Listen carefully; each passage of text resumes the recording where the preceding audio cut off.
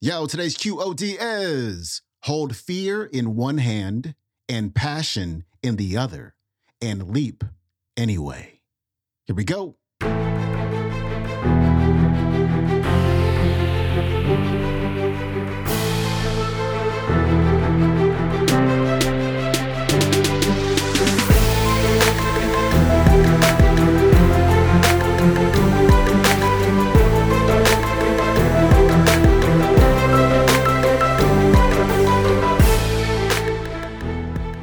Welcome back to the Quote of the Day Show. I'm your host, Sean Croxton of SeanCroxton.com. We got Lisa Nichols leading off the week. And today, Lisa's going to share an inspiring personal story about how you can use adversities from the past, challenges that are going on right now or may have happened before, the fears that you have as a fuel, as a motivation to move forward. Lisa Nichols coming up. Let me tell you something. Some of your fears come out of something someone said about you. Some of your best motivation came wrapped in sandpaper. Some of your best motivation didn't come wrapped in love and came with warm cookies and milk. It came wrapped in sandpaper. It came wrapped in thorns. It came wrapped in that divorce. It came wrapped in the loss of a loved one. It came wrapped in something that didn't work. Some of your best motivation that you needed, some of the best lessons that you need to learn came wrapped in sandpaper. Yes, yes? Yes, yes? Your job is to take the information, to take the lesson, and to take the opportunity and use it to fuel you, not make you afraid. Yes, yes? I look at my life, and for 18 years, I wouldn't touch a microphone. I wouldn't do anything near speaking. As much as I love speaking, I was afraid, say afraid. I was afraid of being judged. Anybody there? Come on, one hand up. If you're really afraid of being judged, two hands up. Some of you need to do two hands up and stand up. Come on, you know.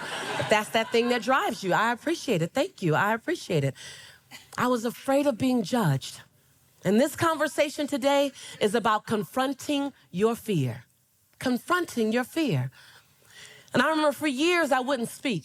People would say, God, you should be a speaker. I said, no. My teacher told me. My teacher said I shouldn't speak in public. And he's a speech teacher.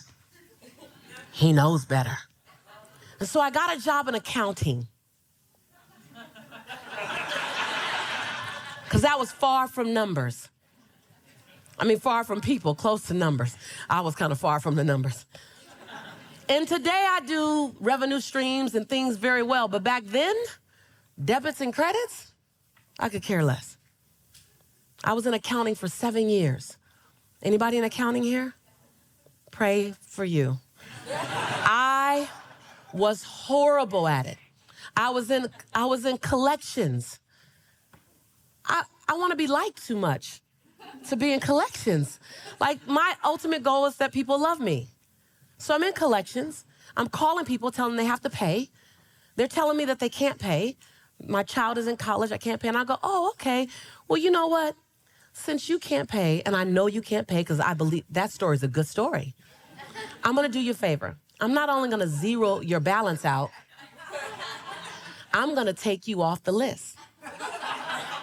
So my supervisor calls me into the office, and she said, Lisa, what do you want to be when you grow up? I was about 23. I said, I thought it was a test of my commitment to the company. I said, I want to be the best accounts receivable manager ever. And I swear I saw her cringe.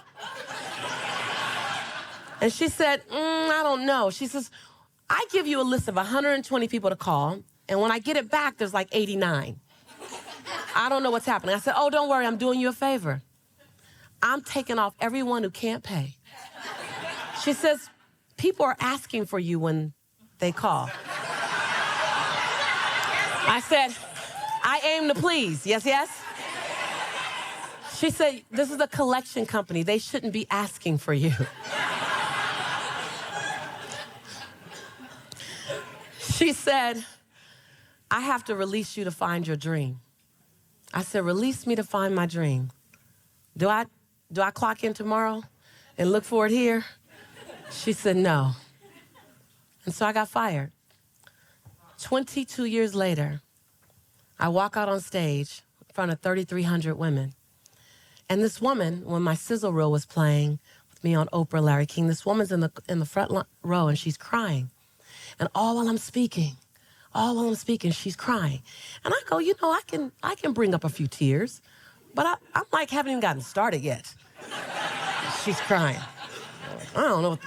So then afterwards, I'm signing autographs, about 280 people in line. I'm signing autographs, and she's crying the entire time.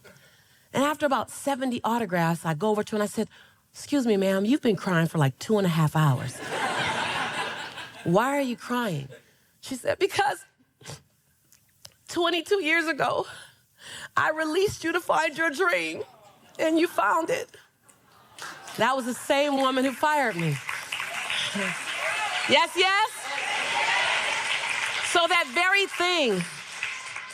So look fear in the face, and then stand on the edge. Hold fear. Don't wait for the fear to leave you. Hold fear in one hand and passion in the other, and leap.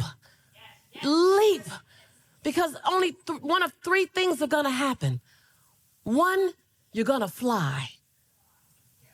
Two, you're going to fall and hit something soft. Or three, you'll fall and hit something hard and need a Band-Aid. Either way, you've been built to last. Either way, you'll get up and do it again. Either way, you'll play full out. Yes, yes? Either way, you'll show up. Yes, yes? Either way, we'll get the best version of you. Yes, yes? Either way, it's your time right now. You assume you have forever. I'm saying you need now. Yes, yes? I'm saying be radical enough, be outrageous enough, be unapologetic enough to hold fear in one hand and passion in the other and leap anyway. I'm asking you, are you willing, for the sake not just for you, but for the person who's sitting in that dark corner, and when you let your light shine and you pass by them, your light for a moment lightens up their corner, just enough for them to see themselves. Just enough for them to recognize I'm still in the game. That was Lisa Nichols. Her website is motivatingthemasses.com. You can watch today's entire talk on YouTube. It is called How to Turn Your Fear into Fuel. Lisa Nichols. All right, my friend. Hope you enjoyed today's talk. I will see you tomorrow with Jesse Itzler. He's going to talk about the power of the words that you speak. I'll see you then. Have a good day. Peace.